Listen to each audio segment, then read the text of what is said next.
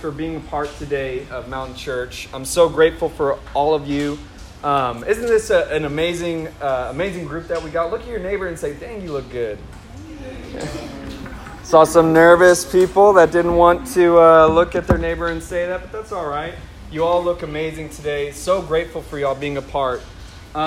This is our last Sunday of doing the Q&A series.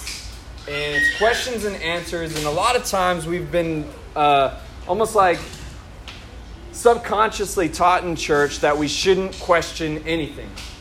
Shouldn't question God, the Bible. We just follow it blindly.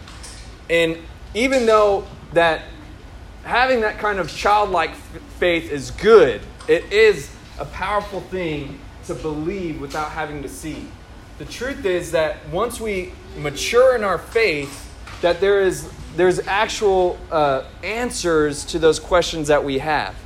And it's important for us in our faith to, as we grow as Christians, as spiritual people, that we need to be able to provide answers to the questions that other people have. And Peter, in 1 Peter, it talks about how always giving an answer for those who have questions about your faith. Always be ready to have an answer for someone that has a question for you. And today, we're talking about Jesus. Someone say Jesus. And the title of today's message is Jesus Manifesto. Jesus Manifesto. And we're going to be talking all about Jesus, who he is. Often people have questions about the ins and outs of the Bible, or what is okay or not okay, right? But the most important question we must have an answer to is, why Jesus? What makes Jesus, what makes Christianity any different from any other belief, faith, or religion? Today we're going to go into the person of Jesus Christ to learn who he is, what he did, and most importantly, why him. And so the first thing we're going to talk about is who he is. Someone say, who he is. Who he is. And I want to share with y'all a couple of scriptures. And the first scripture I'm going to share is in Genesis. And I'm going to start here, and then we're going to jump all the way to John. In the beginning, God created the heavens and the earth. The earth was formless and empty, and darkness covered the deep waters, and the Spirit of God was hovering over the surface of the water. Then God said, "Let there be light," and there was light.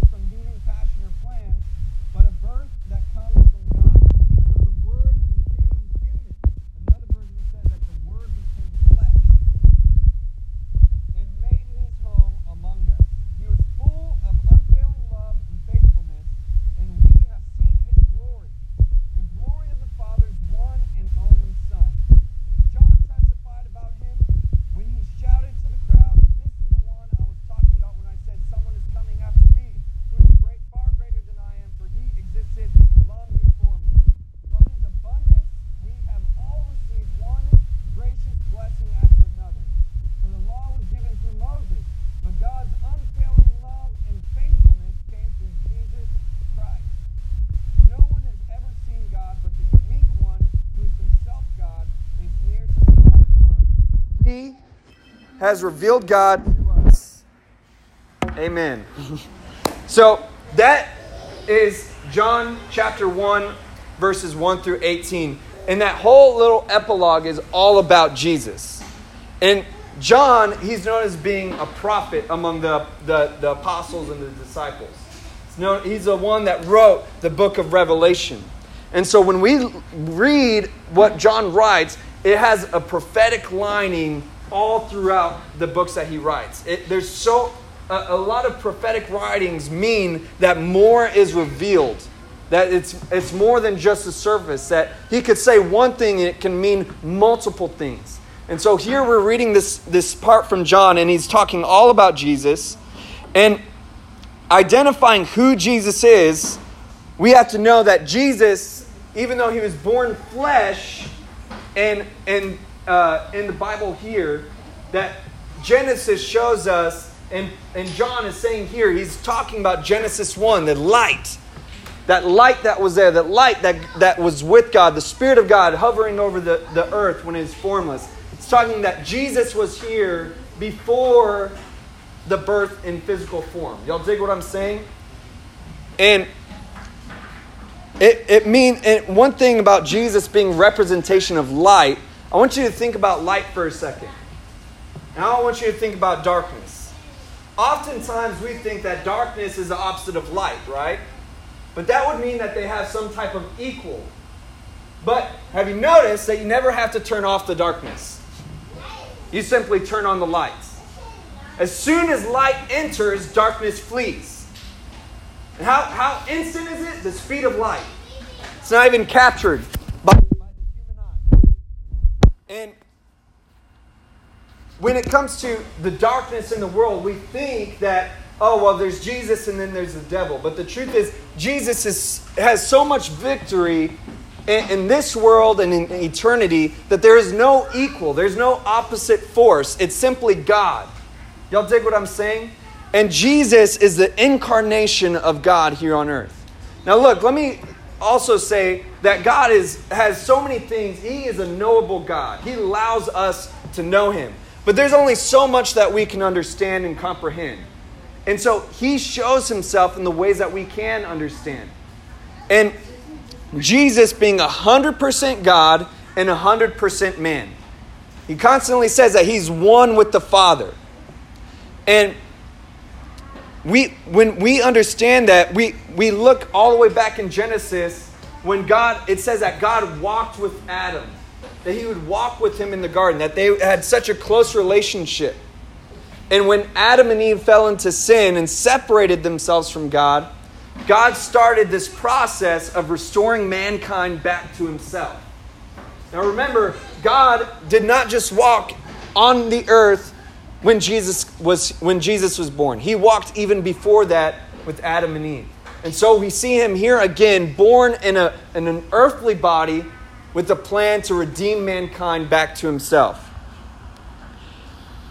And so we also see here that Jesus is the Word in the flesh. That He is the epitome of the Word of God. That the Word of God is in Him, and that's why when He speaks, mountains move. We can literally point every scripture, every verse is a glimpse of Jesus Christ in the Bible. He is literally the Word in the flesh. And all scripture is literally pointing to Jesus. All of it is pointing to Jesus Christ, the Son of God. Y'all dig what I'm saying? So right now we're just establishing who Jesus is, okay? The Word of God is embodied in the person of Jesus, and He is a fulfillment of Scriptures, and He lives in us. So you are fulfilled through Him. You know, one thing about sin is that it's insatiable. No matter what sin it is, what sin does is it promises to please, it promises to fulfill a pleasure in your life. I mean, that's why people have such a hard time with sin, right? Is it feels amazing, feels great. It feels good for me.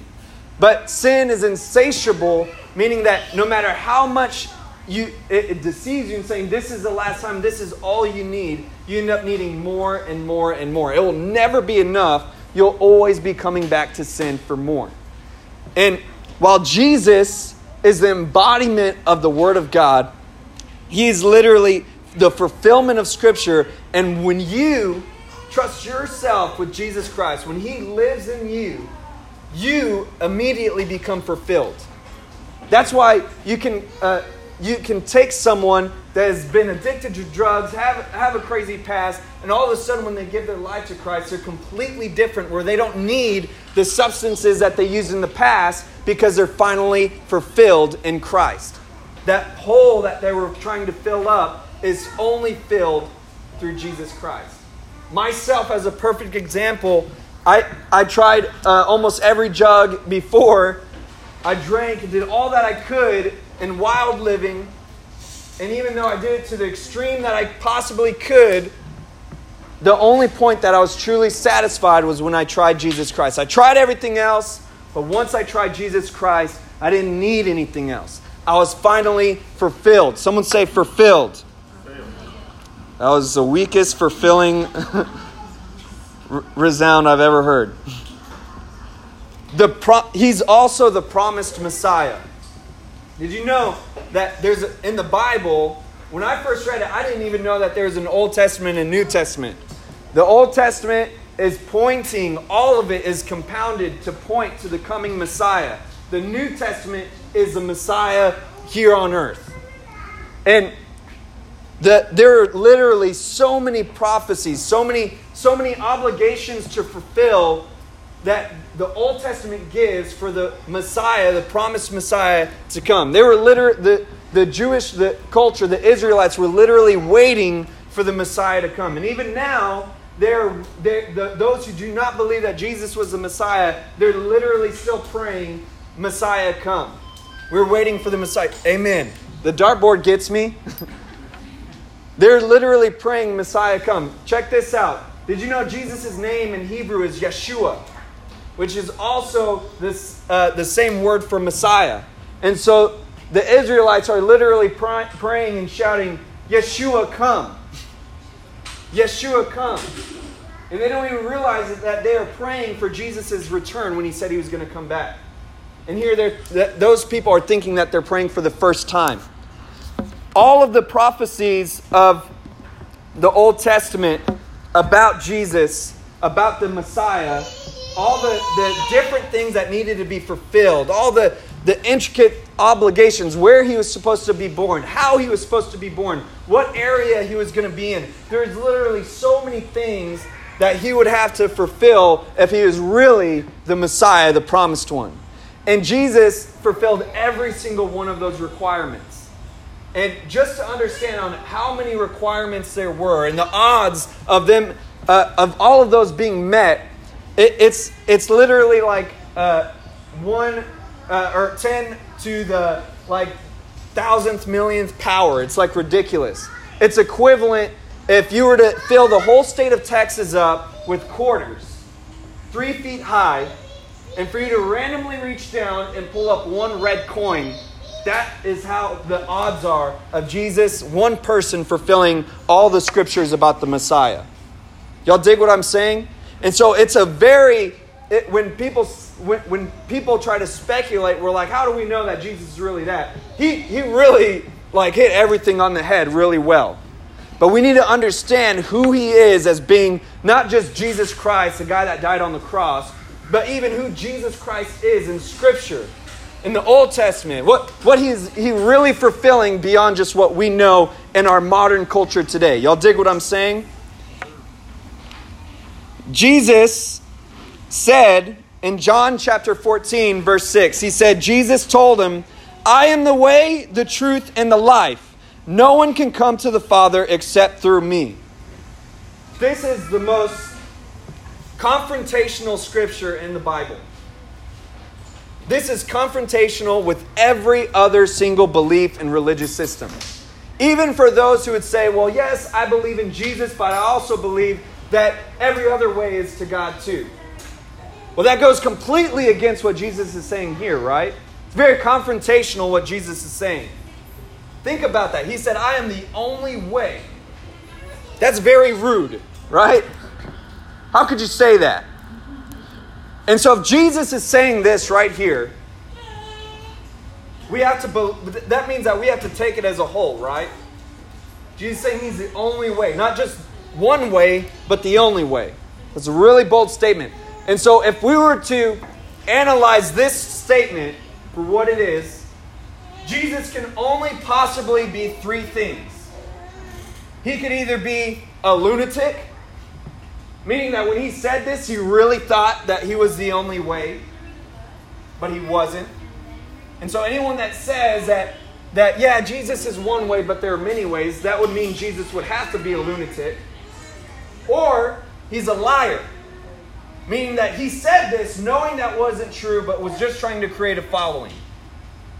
And the only other third option that He could be is Lord, meaning that everything He said was true, that what He is real, and that He is the only way. Y'all dig what I'm saying? That is what this verse really means. And so for us to say that we follow Jesus, then that would mean that we'd have to believe this statement, or we'd be concluding that Jesus was just a lunatic, that we know better. We know now that there's more than one way. Jesus, being the Son of God, He just didn't know that then. So we come to the conclusion, we got a little bit of a background of who Jesus is, right? He's the promised one. He's claiming that He's the Lord of the universe. We're seeing that He's the Word in the flesh, that He was always has been, that this is just who He was. That's not His first time on earth, but it's His first time on earth in the form of 100% man, 100% God. That's who He is. Now let's talk about the juicy stuff of what He did. What He did. Someone look at your neighbor and say, what did He do?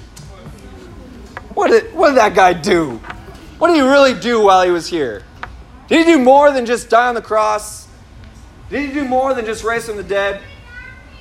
What is the most popular thing that Jesus did? One of them was He was born of Mary while she was a virgin, and was only revealed in His coming birth to a bunch of shepherds and magi, which the root word of magi, or if you've heard the story of the three wise men, that's just a lot more like pleasant to hear, like three wise men. They were just like smart, like scientists in the time. Well, they're actually called the magi, which is the root word for magician. They literally worshiped the stars. They did seances of pagan spiritual stuff. They believed in many gods, and God showed Himself to these people, the farthest away from God spiritually, and the shepherds that were in the field, that they saw this huge orchestra of angels telling them that the King of the universe was being born unto them. Those shepherds were the night shift shepherds, night shift workers, which in that time was equivalent to like the worst job that you could get. Like, it's already bad enough to have to be a shepherd of sheep in that time, but now you're the night shift shepherd. That's worse than being at Jack in the Box late at night. The night shift at Jack in the Box, that's tough. And that's what these shepherds were. So Jesus was revealed, His birth was revealed to the people that nobody on this earth cared about, and to the people farthest away from God spiritually. That's who God wanted to call unto Himself. That's who He showed the birth of a Messiah. Out of all the Israelites that were waiting and praying for the Messiah to come, God showed Himself to these people that no one even knew their names, and a bunch of pagan magicians. That's deep. And then Jesus waited until He was 30 to start His ministry on earth. So if you've ever waited for your 30th birthday, Crystal in the house, 30th birthday coming up, Jesus waited till He was 30. That means that the prime of life happened at 30. He said, this is the time where I will start the kingdom to bring it to earth. It's an important time. He waited till He was 30, and with His first miracle, this is the first miracle that was recorded in the Bible of Jesus Christ, and it was in this verse right here. It's in John chapter 2, verse 1 through 4. It says, the next day there was a wedding and a celebration in the village of Cana in Galilee. Jesus' mother was there, and Jesus and his disciples were also invited to the celebration. The wine supply ran out during the festivities, so Jesus' mother told him, "They have no more wine." "Dear woman," that's like the polite way of saying, like, "Mom, that's not our problem." Jesus replied, "My time has not yet come." If you're familiar with the story, you know that this is the spot that Jesus turned water into wine. And if you can think about this for a second, this is literally a point of Jesus' ministry where people and scholars and theologians do not understand. The two things that they do not understand, especially for those who are like real, like down home, like woo, like hoop and holler in church style, is they don't understand why Jesus was at this wedding. There's some churches where you're not even supposed to go to a wedding because they might dance. Why is Jesus going to this wedding? And then the second thing is, why did Jesus turn water into wine? It's literally like dumbfounds people. I don't get it. Why would Jesus do that? We're supposed to be the holiest people in the world. And here Jesus is going to these weddings, and he's turning water into wine. If you look at this verse, there's literally like seminaries that study for weeks and months over the possibilities of why Jesus was there. Maybe he was preparing for the ministry later on when he would go back to Galilee to prepare the message. Maybe he turned the water into wine because it was only symbolic for the joy of the Holy Spirit. But here, it's so simple in this verse. The answer is found right here. Someone say, "Oh." It says because he was there because he was invited. That's wild. He was there because he was invited. And why? But why would he turn the water into wine? Like, isn't like that supposed to be bad? Like, aren't we not supposed to like really indulge in that? Well, why did he do that? He was asked to. Isn't that the craziest thing you've ever heard in your life? I just gave you like years of seminary. That's like Bible college stuff. He was invited and he was asked to. Does that not show the heart of God? The heart of Jesus Christ? That no matter where you're at, if you simply invite him, he will show up. No matter what you need, if you simply ask him, he will answer you. Isn't that a powerful, powerful thing? So, the next thing that Jesus does is that soon after this, he goes on the 40-day fast. He's baptized by John the Baptist. And then he chooses the disciples. Now, in those times, to be a religious leader, you had to go through years. You had to literally be raised to be educated in the scriptures. If not, then you're no religious leader. You're nothing. There's no way you could be used to do anything for God. That's not how it works. Yet Jesus chose ordinary men, ordinary people that were not only ordinary, but they were seemingly sinful, seemingly weak. They're seemingly imperfect people. I mean, Peter, a lot of them were fishermen, some ordinary guys working laborious jobs. That's like equivalent of like just digging ditches. Just ordinary labor work. Being in the sun all day. They had cowboy boots. That's the kind of work they were doing. And he chooses these ordinary men. People like Peter, who, when Jesus was being led away to be crucified, after 3 years of walking with Jesus, he was denying and cursing and doing all kinds of stuff. And people look at Peter as like, man, how could Jesus have picked that guy? He messes up a lot. But man, I'm so glad he picked Peter because it helps me to know that I'm going to be all right. Chose ordinary, seemingly imperfect people to make a difference for the kingdom of God.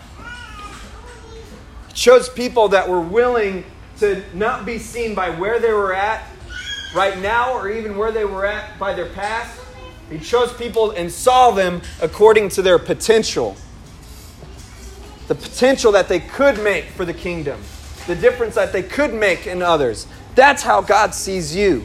Not where you're at right now, not what you've done, but the possibility of the greatness that's inside of you.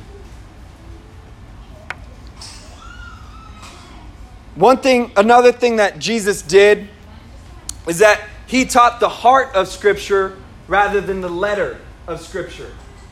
The Pharisees of that time were you have to do it this way. Jesus even says, there's a point where he says, you Pharisees work hard to tithe even mint. He's saying like imagine getting parsley, someone giving you some parsley, getting one of those canisters of parsley and someone giving you it as a gift and saying, let me tithe this. And getting out and just out of that little bottle and sprinkling parsley. All right, that's God's tithe. I'm going to give that to him. That's like letter to the T, right? The Pharisees were so set on you have to do it this way and only this way, that's it. That's what our job is supposed to do. To the point where if you read through the Gospels, Jesus consistently does miracles and healings on the Sabbath. Keep the Sabbath. That's one of the 10 commandments. That honor the Sabbath. That means the seventh day, it's Saturday, it's called Shabbat. You're not supposed to do any kind of work. You're not even supposed to pick up sticks. That's the time that it's supposed to be set apart as holy. It's a day of rest. God rested on the seventh day. You have to rest on the seventh day. And Jesus, though, consistently does miracles on the Sabbath. Could you not see how irritating that was to the religious leaders? They were like, dot I's, cross the T's. You can't do anything on the Sabbath, even good.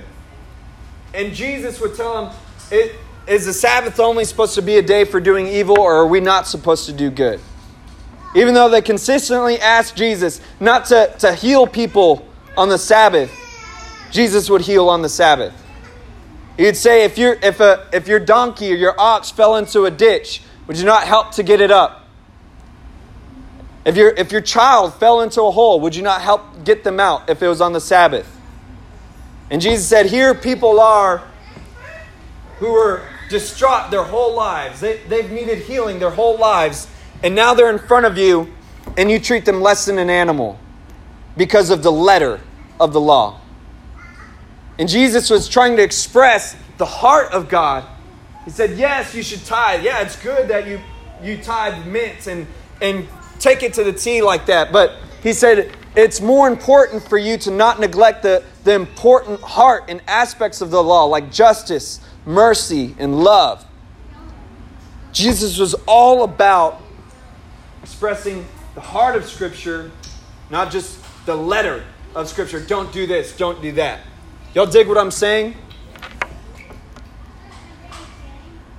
And what's interesting about going about it like that, going about it like to the letter, the Pharisees were like that, right? And yet, when you live according like that, what I've found and what we see in Scriptures is it's really easy to become self-righteous. You start looking at all the things and how... Jesus even gives an example in the Bible of someone that says, I fast twice a week. I do this and that for God. I tithe everything I get. I'm the best. I'm awesome. I'm righteous before God. He gives an example of a man like that and another man who goes to God in prayer and beats on his chest and says, God, forgive me because I'm a sinner. Have mercy on me. And he says that the man who asks for mercy is left justified other than the man who thinks he is righteous. Meaning, the Scriptures tell us that no one is righteous, not even one. All of us have messed up and fallen short. That we, even myself, there's not one person who is truly righteous. In fact, the Bible says that our greatest holiness, the most holy person that you can imagine, it says that their holiness is like filthy rags unto God. Meaning that filthy rags, like rags that you'd clean the toilet with, that you wouldn't touch like this. God says, the Bible says that that's equivalent to our holiness. He doesn't share that with us to just make us feel bad. He tells us that to understand that we are not righteous, that we need Jesus rather than we can do it all on our own. Y'all dig what I'm saying? Yes. Amen. There we go. The Bible says that we are credited righteousness. Anyone have a credit card? Credit cards are the worst. Julian, I got one. I'm 16. Working on the payments now. Credit cards are the worst, right? Because it makes you feel like you have something that you really don't have. Makes you think that you have money and you're like, oh, I got this much availability. But then you realize, like, once you're paying it all off, it's like, well, shoot, they really got me on that one. I have to pay this stuff back. This is ridiculous. This is a curse. And not only that, but interest. See, credit is giving you something and letting you use something as a tool that's not really yours. And the Bible says that through our faith, God credits us righteousness. That we are able to be righteous and use righteousness and do righteous things because of our faith in Jesus Christ. That He loans it to us. Does that make sense? And so He literally structured our belief system to be completely dependent on Him so that we can understand that we're saved by grace and not by works. Someone say by grace. Not by works. And one last thing about Jesus was that He was compassionate. Now that we understand that no one is righteous, and yet, how many of y'all have met some church people that seem like they're the holier than thou? Someone double deuce over there? Means he knows more than one. He's saying this many times 4. You ever met someone that just seems like they have this judgment about you? It's like you walk in the room, it's like, man, I feel like I'm not accepted here. I'm not good enough. That's typically what people have told me the way that they've felt about church. I just feel like the moment I walk in that people are judging me, that I'm not good enough, everyone's holier than thou. And me personally, I felt like that. I felt like that plenty of times. There's the times that we did a free hugs event down in the Alamo. And there's one group that was not a part of our church. We were giving out free hugs and Bibles to everybody. There's another group there that was yelling at everybody to repent with a microphone.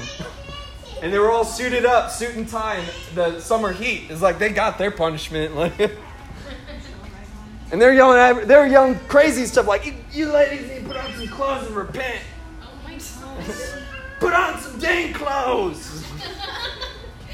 And we set up, we didn't know where we were going to give out the hugs until we drove past them. It was like, oh man, we'll go do it like down the street from them. So after everyone gets yelled at, we can give them a hug. Like, they're going to need one of those. And at the end, we walked over to them. I had my sign. It said free hugs on it. And I just was walking up to these guys. And they started yelling at me, you need to repent. Dang, man. We're Christians, dude. Well, I don't care. Y'all need to repent. Why y'all telling people free hugs? It should say repent on those signs. Hey, man. We're just telling people who the doctor is. We're all sick. We're just telling them that Jesus is the doctor. I don't blah, blah, blah. People like that, I always want to ask them, how many people have you brought to Christ today doing that? I'm just curious, what do your numbers look like? We're just planting seeds, brother. Shoot, like at one point, you got to at least see one leaf come out of that ground, you know. You got to see one fruit say, man, this changed my life. Thank you for yelling at me. I really appreciate that. I never was raised in church, but the minute that I walked by and you yelled at me to repent, I just felt the love of God like never before. I felt the need to change. Just the truth penetrated my heart, and it's like scales fell from my eyes. I saw for the first time when you started treating me so badly. Thank you, brother. No, right? It's not like that. That's why so many people are mad at church today. That's why so many people are offended. So many people are hurt by church. When we look in the scriptures, we see Jesus as like the nicest dude, right? He's going to people like Mary Magdalene and saying, hey, leave her alone. Everyone's wanting to stone her to death. And he says, I'm not gonna kill her. I'm not gonna stone her to death. Your faith has saved you. You've been forgiven. Go and follow God. That's what he tells the people who knew that they were sinners. The people that knew that they needed forgiveness. Jesus was so compassionate, so gentle, so patient. Did you know that there's parts of scriptures where Jesus was like a loose cannon? There's a scripture where he literally went into the temple and started flipping tables. It said that he made a whip out of ropes. I mean, that's crazy. And he started going around like and whipping people in church, in the temple. Who was he doing that to? The people that have already been in church for so long, that were looking to be those who thought they were so righteous, those who were abusing the quote unquote righteousness of God to promote themselves rather than God himself. To all of the religious leaders, he would call them vipers, hypocrites, snakes. He says, he told the religious leaders, the people who spent their lives dedicating the education of Scripture, and he said, how are you going to hide from God's coming judgment against you? What rock will you hide under? He would tell them. He didn't say that to the sinners, though. He said it to those who thought they were righteous. God is looking for those who are humble enough to see their need of him, rather than those who think they are righteous enough to where they can do it all on their own. Thank you. See, that's like an amen moment. Yeah, there we go. God was compassionate to the humble. Jesus was compassionate to those who needed forgiveness, but those who felt like they didn't need any forgiveness at all, he was so coarse, so straightforward, called them hypocrites, vipers. And he would even tell them, you may be thinking that you're doing the work of God, but all you're doing is turning people into twice the son of the devil that you are. Jesus literally said that. That's like cutthroat stuff. That's like, dang, slam, hashtag killed it, hashtag chill, hashtag whoa. I don't even know if those are good hashtags, but... So the final point, we talked a lot. Y'all feel like y'all have a little bit more knowledge about what Jesus did while he was here? Yes. Amen. The final part that we're going to talk about is why him? This is the most important question you could ever answer. And I want you to ask yourself, just to yourself, could you articulate and explain to me why Jesus yourself? Could you convince me that you really know and believe of your decision, your commitment to why Jesus? Could you tell me without using the Bible? Could you tell me without referring me to a podcast or somebody else? Could you refer to me just by your own knowledge and your own experiences of why I should believe in him? Could you really do that? We're gonna talk about how we can, of why him, why that's really the answer. And the first thing that you have to know as a foundation to your soul, the foundation of your faith, what I'm about to say is literally the perfect answer for you to follow Jesus the rest of your life. If you've ever wondered, man, I don't want to fall away. I want to follow God the rest of my life. I don't want to mess this up. How do I know? How do I prepare myself for the future? This is the answer.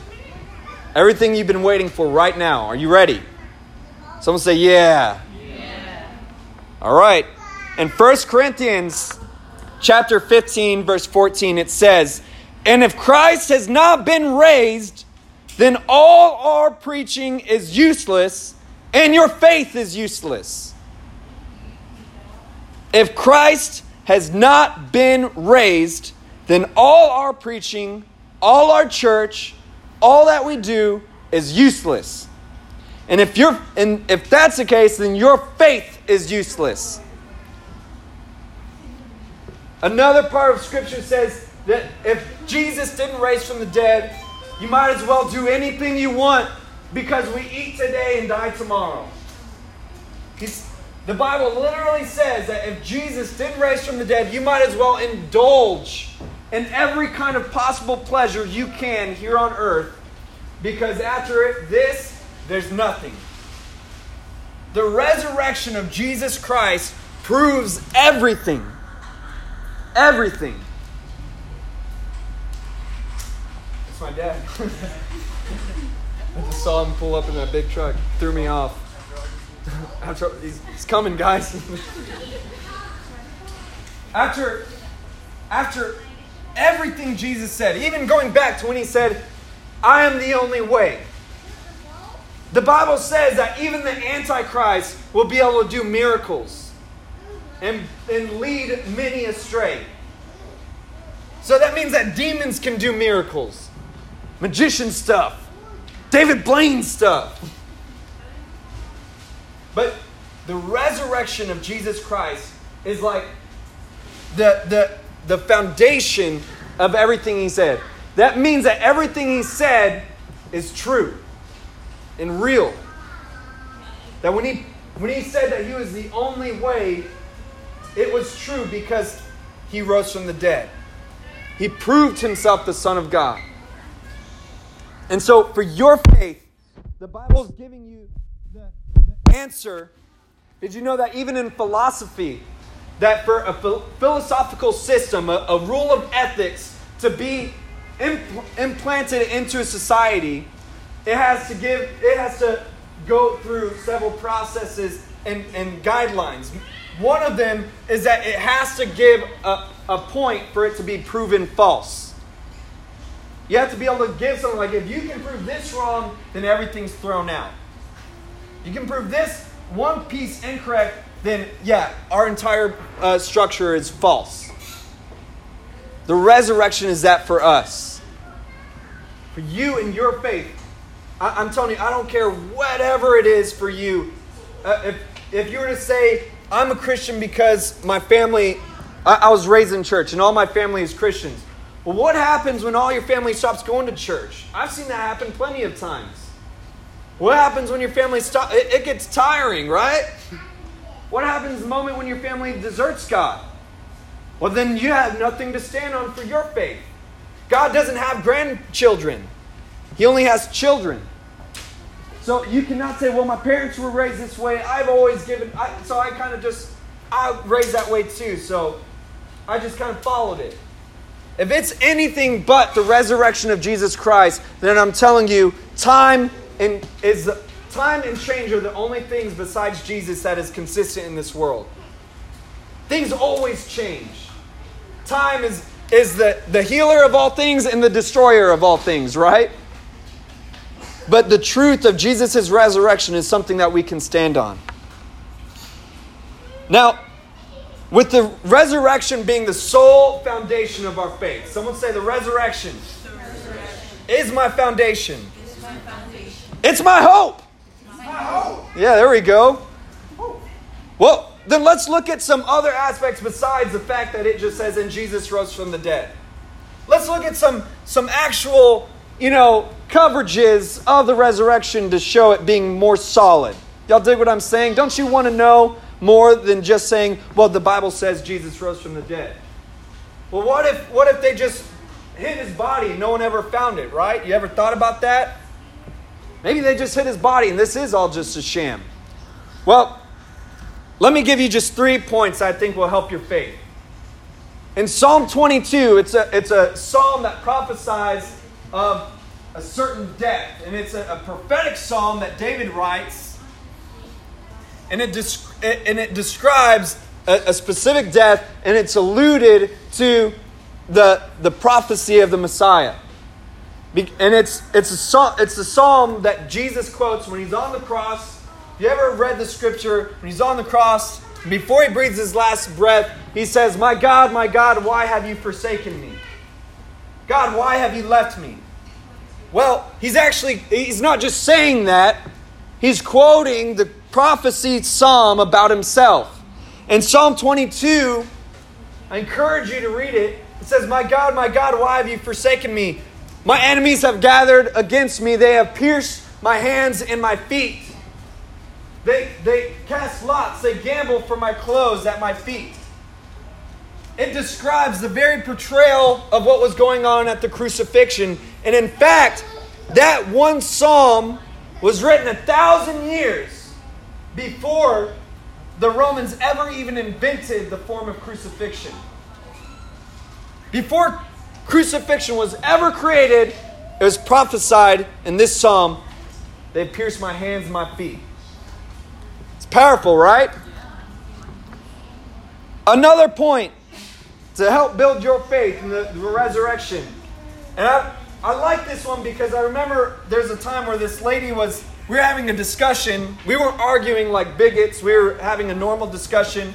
And she was telling me about how she doesn't believe in Jesus and how she was on the board of, well, they just said that it's just all conspiracy, blah, blah, blah.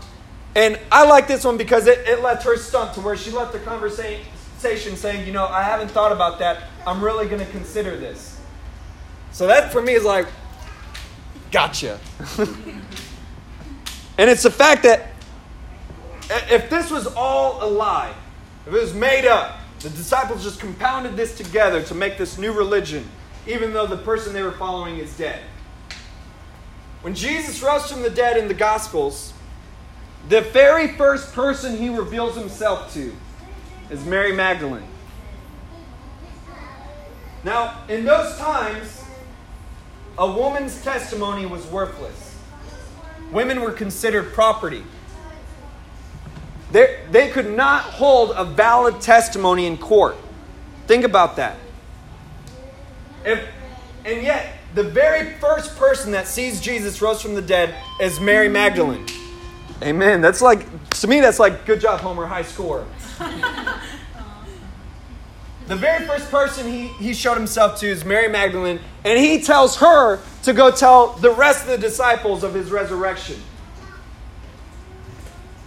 If they were making this up, if you've ever made any kind of lie before, do you not want it to be believable? Do you not make it a little bit like, did you really go out to eat with your friends? Yeah, I got water. The waitress's name was Janice. You have like all these details to your lie to make it even better. It would make no sense for the disciples to put a woman's testimony as the primary focus of the first resurrection. No one else would believe it. In fact, the disciples themselves didn't believe her. Peter and John had to go run to the cave themselves to see for themselves because they didn't even believe her being a woman. So, it's such a strong point that the Bible shows of the truth of the resurrection. Now look at this next spot. This is a home run for me. The disciples, when Jesus was about to be crucified, they still had their doubts. I mean, everybody does, right? And imagine the scenario. This guy is saying that he's the Messiah, the promised one. And the whole time the disciples are thinking of a physical kingdom, not an eternal one. And all of a sudden, all these guards come and take him away. And Peter, he's like, don't worry, Jesus, we got this. Slashes off somebody's ear. And Jesus says, no, put away your swords. You're not going to fight for me like that. Well, shoot, that means that we got to just be taken and killed? It says that every single one of the disciples ran away. Like cowards. They left Jesus to be taken by the soldiers. They ran away cowardice. They weren't willing to die for something they weren't 100% sure of. After the crucifixion, after Jesus' death and the resurrection, they saw Jesus resurrected, alive. He even told them, feel the wounds in my wrists, the holes in my wrists. He even ate in front of them to show them that he wasn't just an apparition. He ate some fish tacos right in front of them. So look, I'm a body. I'm a human. I'm 100% man, 100% God. I'm not just a ghost. And after he resurrected and they saw the truth of who he was as the Son of God, those cowards that weren't willing to follow Jesus to just be crucified or even go to court with him. Every single one of them besides John was martyred for their faith. Being a martyr means that people literally told them to deny Jesus, to stop preaching Jesus, stop teaching Jesus. If not, we're going to kill you. And they were all willing to die for the name of Jesus, while before they weren't even willing to go to court for him. You don't die for something that you know is a lie. Any rational human being can understand this. Because they knew the truth, they were willing to be martyred for him. And John, being the only one that wasn't martyred, he was exiled on Patmos, left to die. So these points I'm giving you is to show you the historical evidence, the historical facts of Jesus' resurrection. That it's not just something it's talked about in the Bible. It's not just something, a bunch of stories for us to try to understand. These are real historical events. And it's not just in the Bible. History shows the life and the death and resurrection of Jesus. Caesar in Rome writes about the death. It's not just something that was swept under the rug. Everyone knew about it. I want to read y'all this verse in John chapter 6, starting in verse 66. At this point, many of his disciples turned away and deserted him. Then Jesus turned to the 12 and asked, "Are you also going to leave?" Simon Peter replied, "Lord, to whom would we go? You have the words that give eternal life. We believe and we know you are the Holy One of God." This is at a point where Jesus gives a message saying that in order to follow after him, you have to eat of his flesh and drink of his blood. Freaked a lot of people out. They thought he was being literal. They didn't want to be carnivores at that moment. They didn't believe in being cannibals. And so there's literally hundreds of people that were thinking, man, this message is great. I love these miracles this dude is doing. And all of a sudden, Jesus is weeding out the crowd, getting those who are really committed to him. And it says, at this point, many of the disciples turned away, except for the 12, and deserted him. And can I just point out, y'all like ooga booga stuff? Y'all like that stuff that's like, oh, wow, like that's like a code within a code? In the very first verse, that's chapter 6, verse 66. So you can go backwards on that. Isn't that like the number of the beast, right? That's what... I don't believe that 666 is like a literal 666. I think it looks like a different form that John saw in Revelations. But let's just look at that as an example. 666. 6 is the number of man in the Bible. And 3 is the number of completion. 6 represents imperfection as man. Because we're fleshly. We're incomplete. We're sinful. And so 666, it means what it means symbolically is perfect imperfection of mankind. And what we see, because remember, John is prophet, right? And so he says things and it means multiple things at once. And we can look at this verse. I mean, it's rare to find a book of the chapter that goes past 60 verses. And here we have chapter 6, verse 66, 666. And the epitome of this number is people deserting Jesus and turning away from him.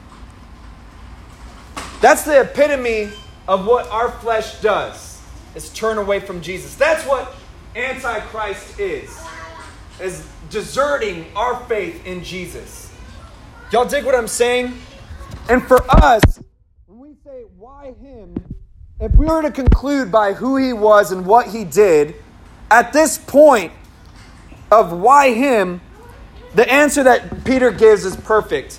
He says, Jesus, where else are we going to go? If you are the Messiah, if you're Jesus, the Son of God, where else am I going to go?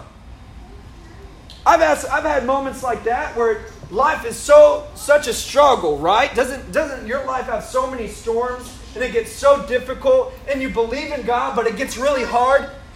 There's points where you just have to, even when everything else is going wrong, you just have to tell God, I don't know where else to go. So I'm still going to be here for you. You're my God. There's no other God, so where else can I go? You need to have that moment within yourself that whether things go terribly bad or terribly good, the moment that you can find a peace within yourself and God is where you accept that this statement, where else can I go? That moment that you say that, I'm telling you, you will have a peace with God even no matter what storm you go through. You know, when it comes to why Him, Jesus' kindness compels us to repentance. He made grace and forgiveness. He made grace and forgiveness the saving factor for our souls. Think about the other religions that you know about. All of it is based off of works. If you pray this much, if you do it this way, if you pray that way, if you celebrate these festivals, if you do this, do that, meditate long enough, enlighten yourself, if you do all these things, if you work for it, you're going to earn it.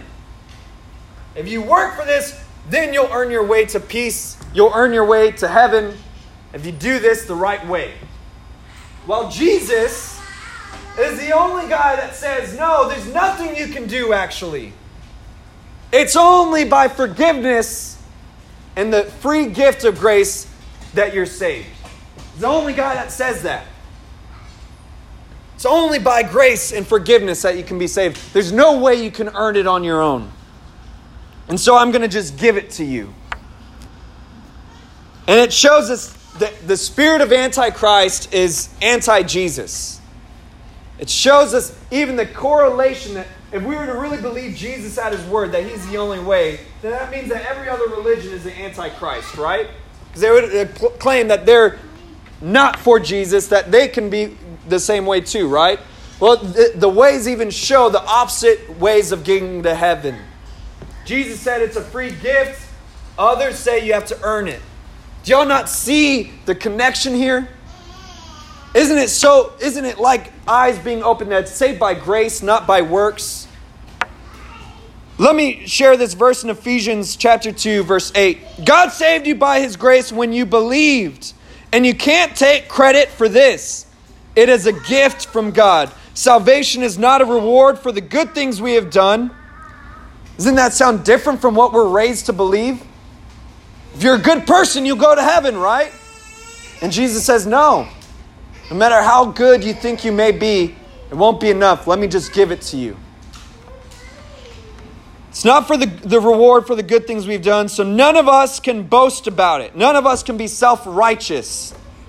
For we are God's masterpiece, and He has created us anew in Christ Jesus, so we can do the good things He planned for us long ago. Grace is the most liberating power that God has given us. And even though it's given to us, it cost a high price of the cross. Grace is not free. It costs somebody something. It was Jesus. A lot of times when we read the scriptures, it's really easy to just go over the cross lightly. Then they nailed His hands and His feet to the cross and lifted Him up. There's no empathy when we read that. But I want you to imagine, let's just go on a short journey and see what it was like for Jesus from the moment that the soldiers came to take Him in Gethsemane. It said that even from when they first came to Him in the garden, that they began to beat Him. You ever gotten in a fight before? You ever been so mad where you accidentally hit yourself? Maybe you bumped your head on something? It's like, dang, that hurt a lot worse than I thought. Jesus is getting pummeled by these different men with clubs, with fists. Being beaten. It said that He was beaten so badly that you couldn't even recognize Him. His face so swollen. Beaten so badly, so bruised that you couldn't even recognize Him. It says that they began to spit at Him. spitting all over him. Anyone here OCD? I don't even like to share my cups or drinks with my wife. I do it out of love. But how disgraceful is it for someone to spit at you? Spit on you. And here Jesus is being spit upon. They were mocking him, saying, prophesy to us, who hit you that time? If you really are the Son of God, then have God send angels down to come and save you. Testing him, mocking him, spitting on him, beating him. It says that when they took him to the Roman governor Pilate, Pilate himself didn't agree for him to be crucified. He saw that he was being given over, he was being wanting to be killed out of envy, jealousy, and the desire for control. I want you to remember that the desire for control is why they wanted to kill him. And said, to appease them, he tried to just have Jesus whipped badly, so that maybe if they saw how badly he was injured, they wouldn't want to crucify him. And so it says that he sent him away, that they whipped him. The whips that they had little pieces of bone and metal in it, to where it would literally thrash the skin. It wasn't just a whip, it would rip the skin. And it said that they whipped him so much, beat him so badly, that you couldn't even tell he was a human being. Blood everywhere. Flailed skin just peeling off. Couldn't even recognize him as a human being.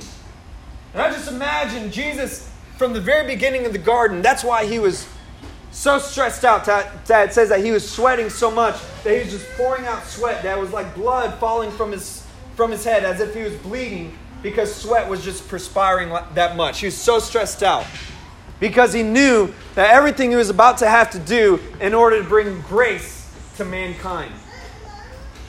After his beating and being whipped, all of his skin open and wounded, it says that the soldiers put a coarse robe around him to make fun of him.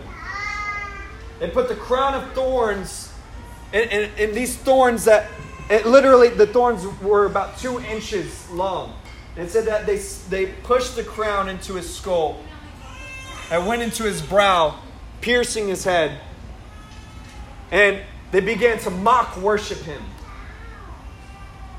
Mock, bowing down. Oh, yes, you are the God. Yeah. Surely you must be him. And they gave him a cane to be a fake scepter. And then they would take that cane and beat him over the head with it. And it says when they got bored of making fun of the Son of God, it said that they got his robe, ripped it off of him. Think about all the open wounds, that the blood that would stick to that robe and how they just ripped it off. Think a Band-Aid is bad. Imagine what this felt like. And then he's presented to the Jews and said, is this enough? I behold, the King of the Jews. Yet it wasn't enough to appease them. They said, crucify him. Pilate himself gets a bowl of water and says, I wash my hands of this. This is so wrong. I can't control you guys. Do whatever you got to do. So it says that they led him away carrying his own cross, the splinters in his back, carrying this big wooden log. I mean, we moved a whole bunch of stuff last night, and I couldn't even make it the night. I was so tired. After being beaten beyond recognition, this all started the night before. No sleep. Now he's being forced, as badly bruised and beaten as he is, to carry this lug of a cross. Splinters and all, open wounds and all, and the burning sun. And after he carries it, gets to the location, says that they laid him on it and they pierced his hands and his feet. They got the nails, and those times the way that they would say is that they would pierce through the wrist, because if they did it from the hands, it would rip out. The nail would rip out as they hung there. So they pierced his wrists, his feet, and they lifted up the cross. And even then, they just couldn't get enough. As they were doing this, Jesus yells out, God, forgive them, because they don't know what they're doing. Forgive them, because they don't know what they're doing. And what kind of love is that?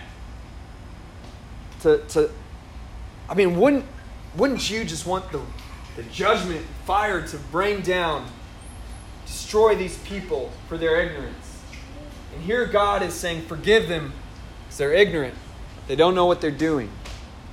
And see, with the crucifixion, the way the deaths would come is that because the way their arms were spread out, if they would literally have to push up on the nail on their feet for their lungs to function properly because they were spread out so far. And so for every breath that Jesus would take, he was pushing up from the nail on his feet to be able to just take one breath. And that's why when you read when they were making sure that the people on the sides of him were crucified, it said that they broke their legs to make sure that they died. It's because they couldn't hold themselves up anymore and they would suffocate. So Jesus, it says that he took his last breath. He came up one last time and says, "It is finished." It says that he breathed his last breath. And after that point, he's laid in the tomb. 3 days later, he resurrected all of his glory. He said, "It is finished."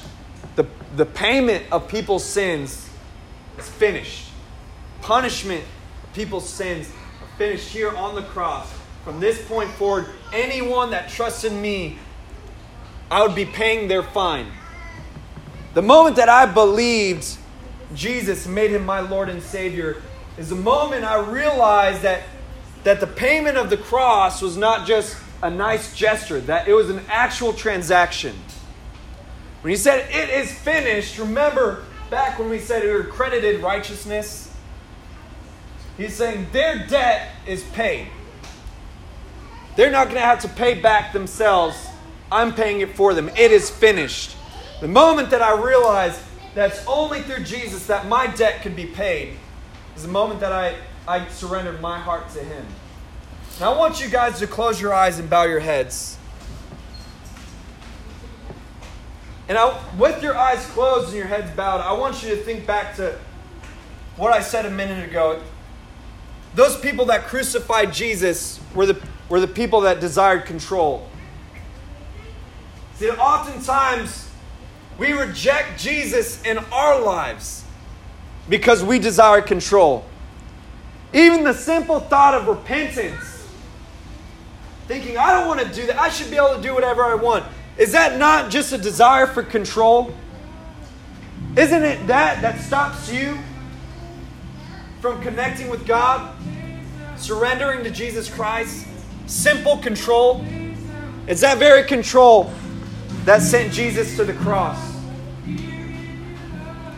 If you're here right now and you say, I'm ready to release that control.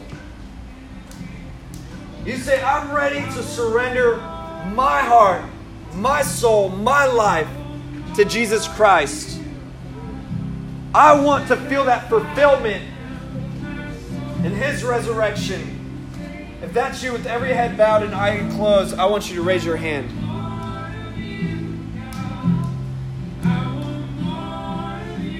Amen.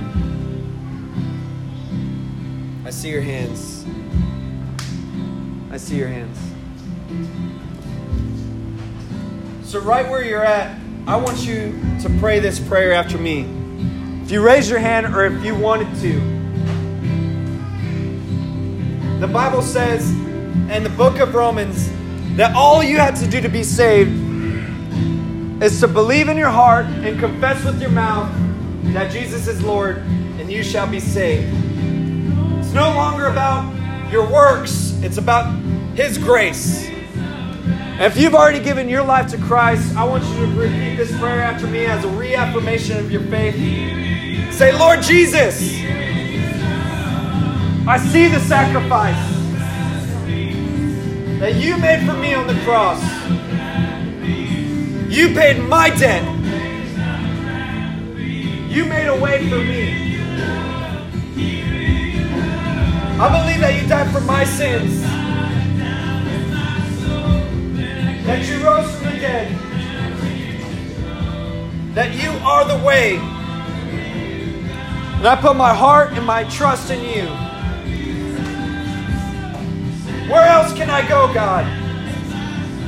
You have the words of life. Teach me those words. Teach me that fulfillment. I trust you. Forgive me for my sins. Help me to walk forward in you. In Jesus' name. And right where you're at, I want you to just keep your eyes closed and your head bowed. And I want you to just have a moment where you connect with God.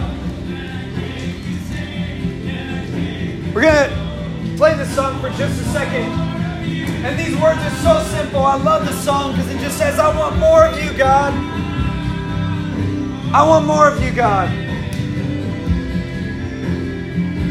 And I want you to just have a moment where you connect your spirit to His. Even if you have to imagine there's no one else in the room, that it's just you and God. I want you to have a moment with Him. If He was here right now standing in front of you, what would He say to you? What would you say to Him? I could just hear some of the things that He says. You are forgiven. You are loved. You are redeemed. Sing this out. No place I would rather be. There's no place I would rather be. There's no place I would rather be than here in your love. Here in your love. There's no place I would rather be. There's no place I would rather be. There's no place I would rather be than here in your love. Here in your love. So set a fire down in my soul that I can't contain, that I can't control. I want more of you, God. I want more of you, God. Set a fire down in my soul that I can't contain, that I can't control. I want more of you, God. I want more of you, God. Set a fire down in my soul.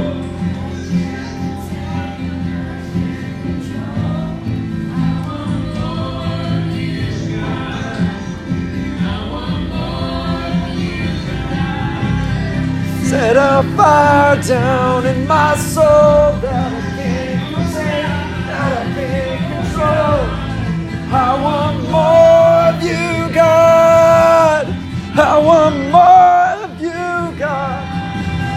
Set a fire down in my soul that I can't contain, that I can't control. I want more of you, God. I want more.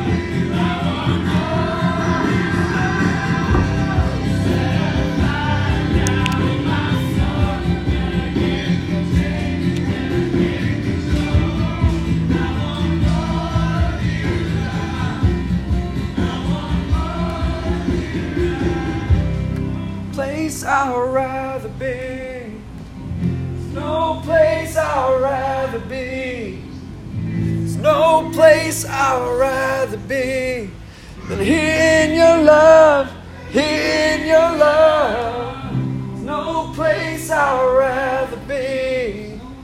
There's no place I'd rather be. There's no place I'd rather be than here in your love. Here in your love.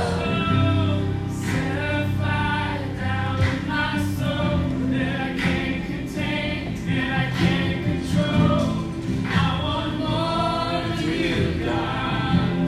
I want more of you, God. Set a fire down in my soul that I can't contain, that I can't control.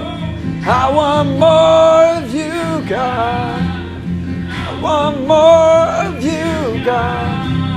Set a fire down in my soul that I can't contain, that I can't control.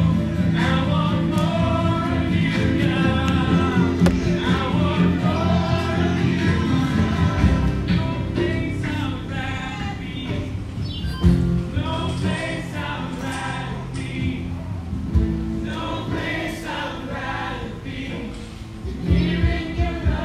God, I thank you for your goodness, for your love, for your power, for your presence, for your provision. We put our trust in you, God, and we know that there's none like you. We know your truth. We know that you are infinitely knowable. So we just cry out to you, God, and ask for you to show more of yourself to us. We love you, God. We love you, Jesus. We know who you are in a deeper way today, and we want to know you more. Finish the work that you started in all of our hearts. Cause this word to bear fruit and bring about a difference in each of our lives. In Jesus' name we pray, amen and amen. Can we clap for God? Man. Did y'all like that message today? Y'all like that rasp I got going on at the end? Ah! Yeah, Lauren likes that. Well, guys, I was so excited to share this message today because oftentimes in church, it's just about a motivational message, just something to encourage you for the week, and we just tag Jesus on at the end. But it's so important for us to remind ourselves that it is literally all about Jesus. All about us, all about you, that everything is all about Jesus. You know, I love the way that our solar system works. It's a representation of God in our lives. Because everything in our universe, everything in our solar system revolves around the sun, right? So it literally breathes life and provides life to the world. And the moon, did you know that the moon lights up the earth too, right? It lights up the world. All it is, though, is a reflection of the sun. But it helps give just a little bit of night that we need through those dark hours, right? That's a lot like how we're supposed to be as Christians. Nothing within us is really doing anything to make a difference. But the Son of God reflects off of us. And we're able to bring a little bit of a light to some darkness. It's nothing within us. It's all about from the one who it came from, Jesus Christ. And so you need to know yourself as a Christian, you are made to make a difference. You can shine a light in some darkness through someone else's life. Amen? Amen. And so one thing that we believe at Mountain Church is that transparency leads to victory. Victory happens with transparency. And we believe this so strong, and oftentimes we receive so much information, it's rare for you to get a chance to share. And so we have what we call some feedback questions that we want to share with you guys. And these questions are really simple today, and you can answer one or both, or you can just have a different comment or feedback altogether. Maybe you just want to share something on your heart. But the questions are, what is one thing that you learned about Jesus today? And what is one aspect that you want to better understand about Jesus? What is one thing that you learned? What is one thing you want to learn when it comes to Jesus? And so, that being said, I'm going to open this time to just have a couple minutes to share. All you have to do is shoot up your hands. Hey, I want to say something. And I know that it's nerve-wracking to be the first one to share, but there's always a special blessing for the one that's brave enough.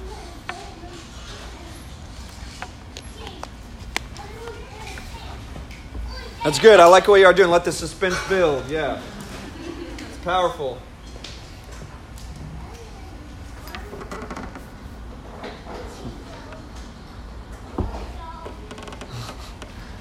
I'm getting notion to call on people. If you have loved ones in the background, just know that they're pointing at you to. So why don't you just break the ice and do it before we have to. Don't make me that guy that has to call on you. We all have something to share. It's important for you to share your thoughts, your opinions. Your opinions matter.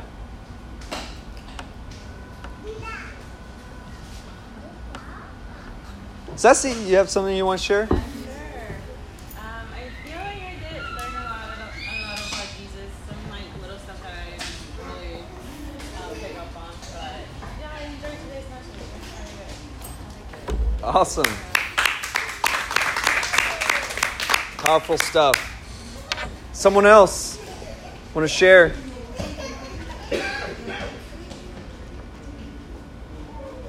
What was that, Joe? Well, I don't know if it's necessarily learned, but definitely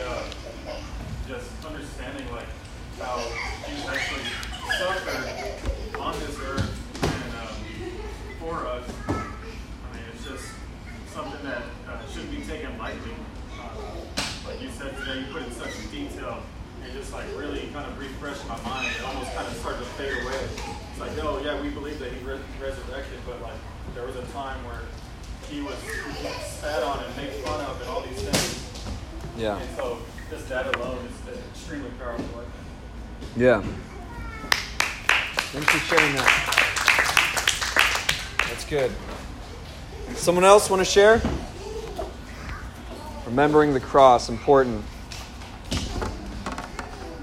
What was that, Michaela?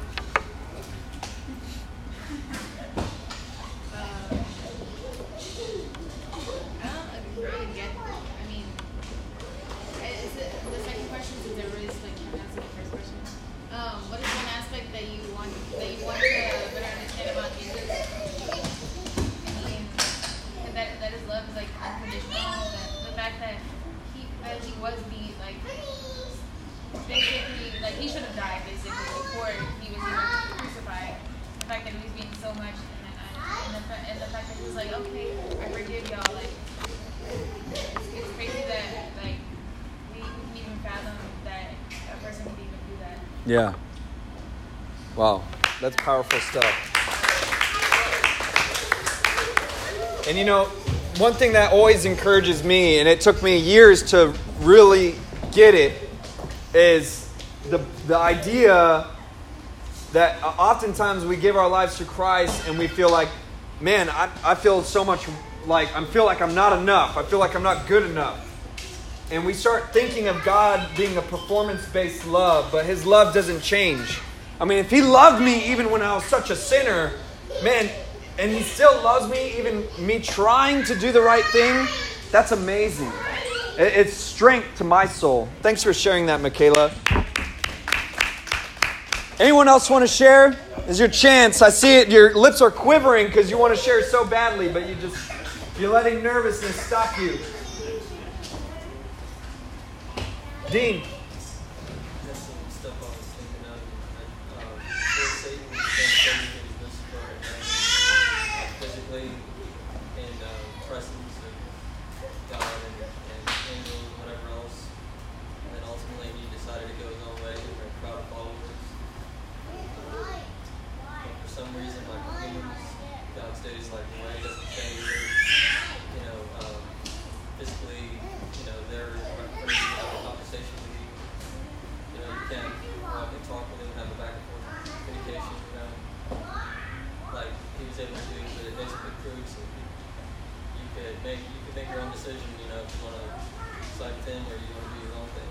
Yeah. It doesn't have to be a way, so it makes you wonder, why did he decide to take down a physical body, Yeah. only like certain, confine himself to one body at one point in time in history and then do it again or something, rather than just always being here with us, Yeah. making everything crystal clear when things aren't quite foggy, Right. The question you have to ask somebody that doesn't really know, Yeah. go directly to him. Yeah. That's powerful, man. What I see too in what you're saying is like God forces us to use faith. He forces us to use faith and free will. Isn't that amazing that our God, being as powerful as He is, that He gives us the free will to literally choose to have faith or not. And He's shown us glimpses of Himself and saying, you get to know me more if you want to. And there's so much in our walk with God. There's so much for you to learn and grow in your faith. And I strongly believe that when you ask God, when you seek Him, when you knock on His door, He will answer you. And what's great about our God is that the Holy Spirit will answer you and talk to you Himself. Everything that I feel like I've learned from God has been the times where I really believe the Holy Spirit has showed me. And you can have that too in your questions. You're searching for God. So thanks again, Dean, for sharing that. Anyone else want to say something? Edward?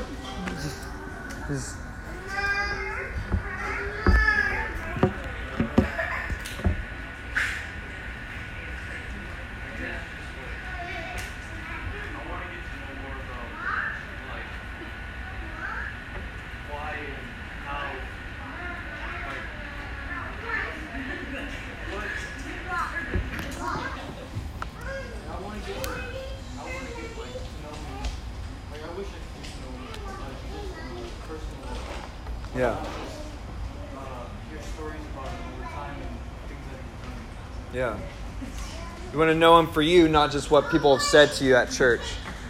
That's one of the most powerful things that you can pursue. And I think a lot of people, young and old, feel that same way in their heart. That there's a level that they can see someone else and they think, man, what is that like?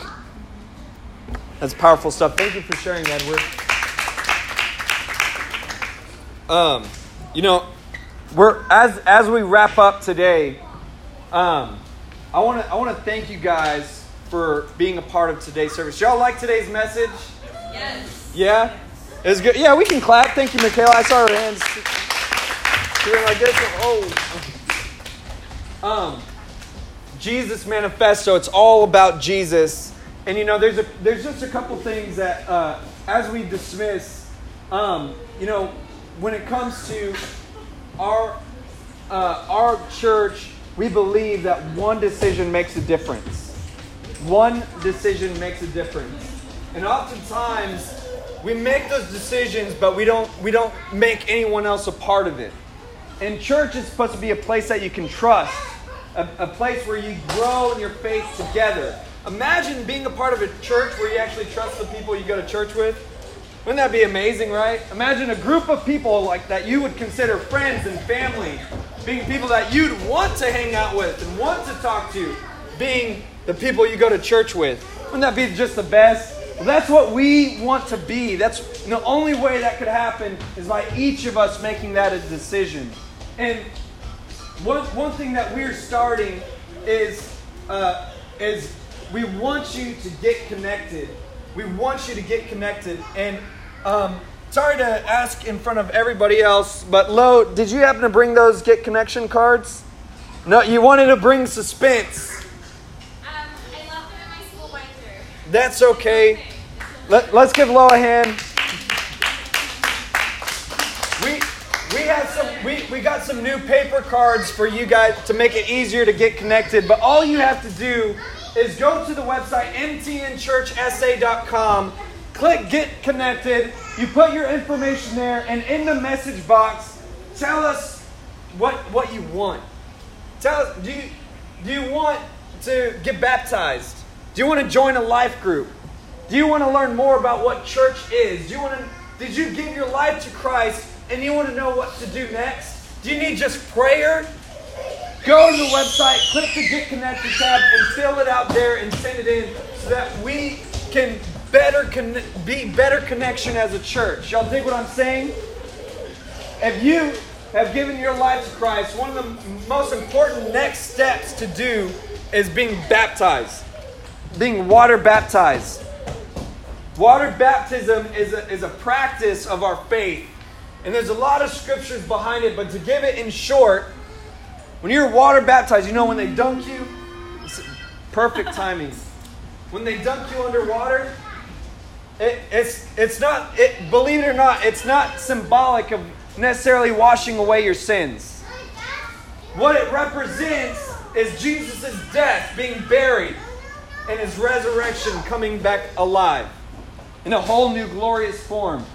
Did you know that water magnifies, right? You're able to see more clearly with magnification. Well, coming out of the water, you see life more clearly. When you are baptized, you're representing Jesus' death on the cross, and you're representing your death to your old life of sin, and you're raising up a new person, a new creation in Christ, just like Jesus resurrected. And it's not what saves you. Okay, when you give your life to Christ, you're saved. When you did, even if you prayed that prayer today, you're saved. Now, a lot of Christians wonder, well, am I really saved? If you've done what we did today, if you confess with your mouth and believed in your heart that Jesus is Lord, you're making an acknowledgeable effort to turn away from your past and move forward in Christ. You're saved. You're good. Don't keep second guessing your relationship with God.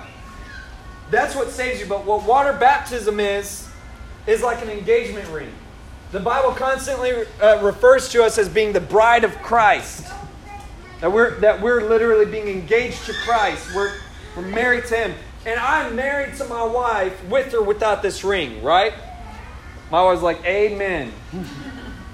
We're married with or without the ring, but the ring is a symbol for others around me that I belong to somebody, right? That's what water baptism does. It's a symbol for others that you belong to somebody, Jesus Christ. Y'all dig what I'm saying? And so if you have not been baptized, maybe you were baptized when you're a baby and you want to make the decision yourself, I want to encourage you to make that decision. Next Sunday, Labor Day weekend, we're going to be having baptisms after service. We're going to literally, we're going to drive to our apartments and do baptisms in the pool. And if you think that sounds a little bit weird, I've done baptisms in bathtubs before, so a pool is nice. Hot tub is even better because it does a purifying work. But we're going to have baptisms next Sunday after church. And if you are ready to make that step in your faith and be water baptized, you need to let us know. You can either let us know in person, text us, call us, or go to the website and click the Get Connected tab and just put, I want to be baptized. And we're going to put you in the lot. Okay? But it's important in your step of faith, if you have not been water baptized, I encourage you. Every time someone put their trust in Jesus Christ in the Bible, they were immediately baptized.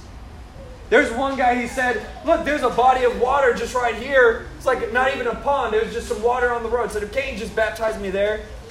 The disciple Philip said, yeah, sure. Boom, done. So if you're ready to make that step, let us know. So grateful for you guys being a part today. And the next thing that we have, the very next thing that we have, get connected. Joe talked about this morning about our new service times. New service times. Joe loved meeting here at 11 o'clock, right? Well, so does every Cowboy fan. Everyone loves their football games on Sundays, right? If you haven't noticed, we are in the very location that is prime time for most people in our society to watch those football games with their community, right? Who does not want to see the Cowboys game with everybody else so that they can yell and say yes at a place like this, right? So due to the fact that football season is starting, we love meeting here and having church so much, but we gotta respect the football season. We gotta respect it. God says to obey the laws of the land, and the football is the law of the land right now. And so we are moving our service all the way up to 9:30. 9:30. Now look, I know that might be frightening for you. You might be thinking shoot, I barely made it today. I'm just lucky that we had snacks before everyone got here. But look, it's what we have to do, and I don't want you guys to not be a part of church because of it being an earlier time. So it's going to be from 9:30, okay? We're still going to have that time for snacks and goodies. Even if you get here at 10 o'clock, it's still going to be okay, but we're going to be here till 11:30. That's when we have to be out of here for sure so that everyone can enjoy the football game. Y'all dig what I'm saying? Yes. And so, please, just for my reassurance, at first I was like, oh my God, our church is going to fall apart. For my reassurance, can you guys just show me your hand and say, I'm still going to be here? We'll still be here. You'll still be here? I was praying, I was crying, oh God, no. But I have faith in you guys. Y'all still make it, right? Yes. You'll even bring your friends, your family still say, no, it's all right. You don't even have to eat breakfast before. Look how much food we had today. We're going to feed you guys. We're going to take care of you. So just still make it. We're starting that after Labor Day weekend. So the 9th. Someone say the 9th. That's the second Sunday of September. That's when we're officially moving to 9:30, okay? Someone say the 9th. 9:30. The 9th. 9:30. I've learned that repetition helps solidify people's minds. That's why places say girls, girls, girls, because the repetition. So we say church, church, church, 9:30, 9:30. Y'all dig what I'm saying? Let's all stand up as we grab hands and pray. So grateful for you guys. And grab the person next to you's hand. If you can go one slide back, Edward. Oh, next month, September, you can still hold the person's hand. It's all right. I want y'all to feel a little uncomfortable. Spirit of God. This next month, we're starting a series called Monsters Within. Monsters Within. We're going to talk about the nitty-gritty stuff.